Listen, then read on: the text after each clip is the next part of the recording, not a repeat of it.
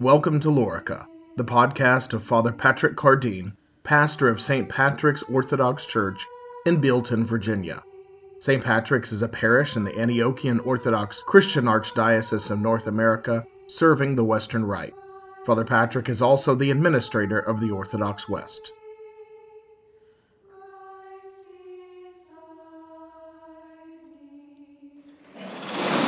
There is nothing more joyful than seeing people entering into the kingdom of God and into His church. It's a great, great joy.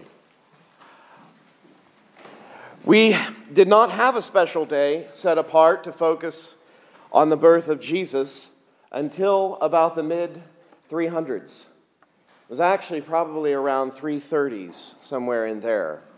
And before that, Jesus' birth was celebrated on January 6th, but not just his birth. It was sort of packed in with some other themes: his baptism, the Magi, the wedding at Cana. There were numerous themes, and his birth was just there, a part of those other themes. This may seem a little odd to us today because we've been living for so many years, focusing 1,500 years or more, setting aside this special day to focus on his birth, especially, aside from everything else. And our whole liturgical cycle, our whole liturgical year sort of hinges on these two aspects: his incarnation, the nativity, and his death and resurrection.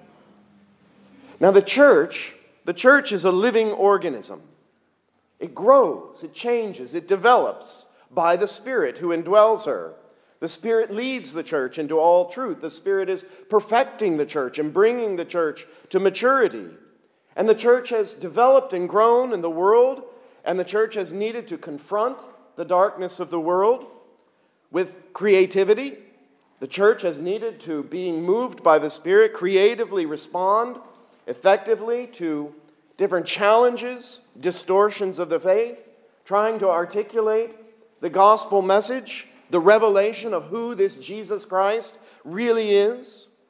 And the church may choose at different times to emphasize some things, just like the Gospels do, to get a point across. They may downplay one thing and emphasize something else, depending on what particular challenges are going on.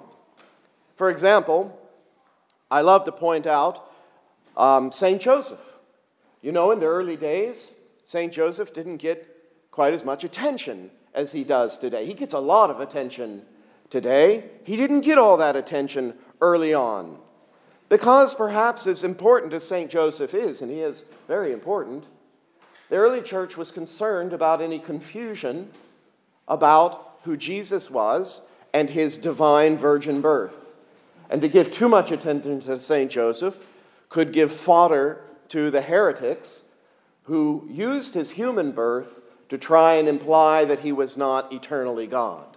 And so the role of St. Joseph was sort of played down a little bit. But as soon as the dogma of who Christ is got securely established in the church, then St. Joseph and veneration to St. Joseph and his involvement in our lives could take on a great more importance for us. So when it comes also to this special day and a season to focus on the birth of Jesus Christ, among other reasons, it's likely that one of the reasons this was not done for many years had to do with helping the world understand that he was the eternal God. The heretics, actually, as I did say, they did point to his human birth as one of their arguments that he was not divine, eternally divine. And so for a long time, his human birth was featured alongside his baptism. And we know from the story of the baptism, which we will focus on in a few weeks, in his baptism, his true identity is revealed in his baptism. The Father's voice and the Spirit descending, and behold, my Son in whom I am well pleased. His divine and eternal personhood is revealed in his baptism. So the church always presented his nativity, his birth, and his baptism together, so that there was no confusion or mistake about who Jesus Christ really was. But again, as soon as the dogma of Christ was secure, the church was able to set apart a day, a special day, today. And this season, these 12 days of the nativity and the birth of the eternal Son of God. And this is a very good thing. This development, and it is a development, is of the Spirit, and it is a very, very good thing. Something for which we should be very grateful. We have something in our liturgical life that those living in 287 didn't have. We're blessed. This is a good, wonderful thing. The tension that I'm speaking of maintaining the unity of Jesus Christ, fully God and fully man, eternally divine, but now, in time, a human baby growing into a man. This tension, this difficulty, this cross for human thought, it is presented also in the three Masses we have for Christmas, which I referred to last night. In these Masses, we see the Church, in her wisdom, showing us the central importance of rightly expressing the unity of Jesus Christ, both God and man. Last night's gospel told us of how this divine child was registered as a human being. He was registered as a human being. I didn't preach on the gospel much last night, but if you remember, that's what it was all about. It was very administrative, humanly administrative. We heard about Caesar Augustus Cyrenius, who was the governor. Who cares Cyrenius was the governor of Syria? But apparently Luke, it was important. It was important because he was making a point. This eternal God, the Logos of God, was taxed. He was written down. He was registered as a human being. And Cyrenius happened to be the governor of Syria at the time. Last night we were in a village, and there was an inn, and it was overcrowded, and there were census takers there scribbling on their scrolls, recording the existence of men, the existence of this one and that one. They recorded the existence of God himself as a human. We were surrounded by beasts in the stable and rustic shepherds. We witnessed the birth of a baby, a little baby, wrapped in swaddling cloths, put in a feed trough. But today, we go from that, from the humanity of God, and we are swept up in today's gospel lesson, which you are all extremely familiar with, and should be able to quote it by heart by now. We are swept up into the heavens, and we're given a different vantage of this newborn child. Last night, we were convinced that God had become a real human baby. Today, we are convinced that this baby is eternal, and until very recently, he was and still is the immaterial Logos of God. We marvel at the Virgin who is great with child. We adore the Holy Infant born in humility. We delight in these earthly and human events. But while we do, our gaze is drawn up and beyond this time and space to the Logos himself, who is the eternal, ever-existing God and creator of all. We're reminded that while we cradle the infant Jesus in our arms, he is not just any baby. This one we hold and adore has no beginning and no end, even though for a while his majesty will be hidden. Hidden. Now that's an interesting concept. Just as he is manifest upon the earth in the most visible and tangible way imaginable in flesh, through this manifestation, he is actually hidden. And that's the irony. The immaterial God who cannot be seen has made himself known by becoming a man. In olden times, he made himself known in fire and smoke and thunder and a burning bush, and he hid himself in the cleft of the rock. He hid himself behind a thick curtain. But now he comes. He pulls the curtain back. He becomes flesh and blood. Jesus of Nazareth, Mary's boy. He makes himself known, right? Really known. You can see him and hear him.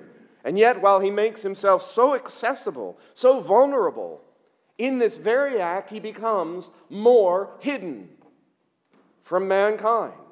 His manifestation in flesh actually becomes a cloak. He takes form, and by so doing, he becomes to many imperceptible, because this is a great scandal. This is a cross for human thought. God cannot become a man. John makes this point in his gospel, how the eternal Word of God has come forth from the obscurity of his immaterial existence, and he becomes man. We can see him, we can touch him, we can hear him, we can observe his movements, we can see on his face a furrowed brow, a smile, sorrow, pain, anticipation.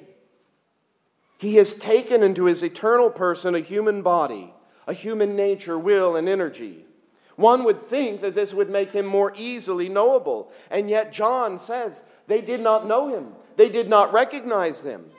He preached, he did miracles, he revealed the glory of God again and again, and his very own people who had received his law did not recognize him, and furthermore, they rejected the light of the world. The fullness of time has come and the curtain's been pulled back. There's a grand reveal and the manifestation of God in the flesh, and yet he is not perceived by sinful man. The Logos came and he hid among us in flesh.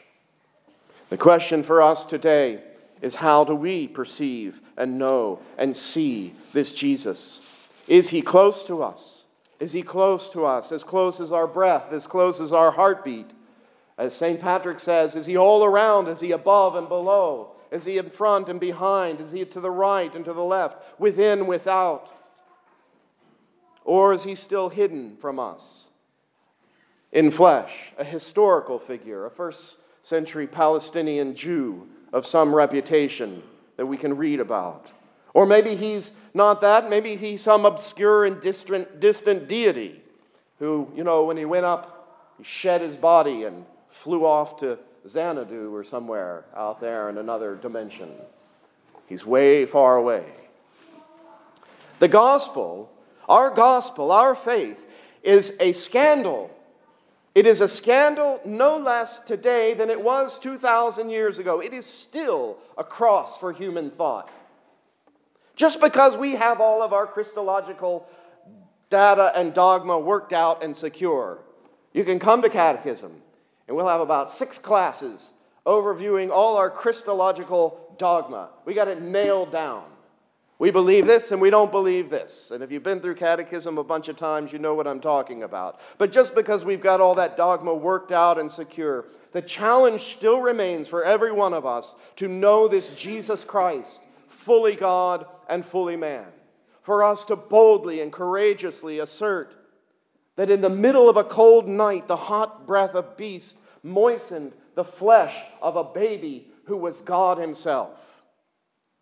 That we eat and drink his flesh and blood, the God-made man. That we kneel here in these pews every Saturday night after Vespers, and we adore the sacrament of his body with our corporeal eyes. Jesus Christ is Lord. That is our faith. That is what we confess. That is what we believe. That is what shapes and determines how we live and who we are. This world, this creation, without Jesus, it is a delusional vagary. It's a mythic fantasy. It's not real without him. Literally. It's a vapor. It dissipates like the smoke. Some people think that Jesus is just some historical figure, or maybe he's a myth. But he is God who was made a man. And this world and all it contains is nothing without him. It makes no sense without him. It is only because the eternal, uncreated, immaterial God stepped outside of himself and took form, made himself a part of this finite creation, made himself into a real, concrete, created form, a man. This is why everything else is real. Without this, nothing exists, nothing is real. This is why your life has any meaning at all without knowing this Jesus Christ, you and I have nothing. And this is what we celebrate. This is what we revel in on this great feast of the incarnation of the Logos of God. He took form, and he will forever exist in this form that he took. He took a body, and now our lives must conform to his form. He gave us a body.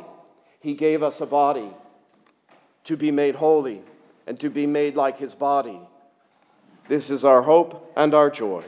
Christ is born. In the name of the Father, and of the Son, and of the Holy Spirit. Amen. You have been listening to Father Patrick Cardeen, pastor of St. Patrick's Orthodox Church in Bealton, Virginia. This has been a production of the Orthodox West.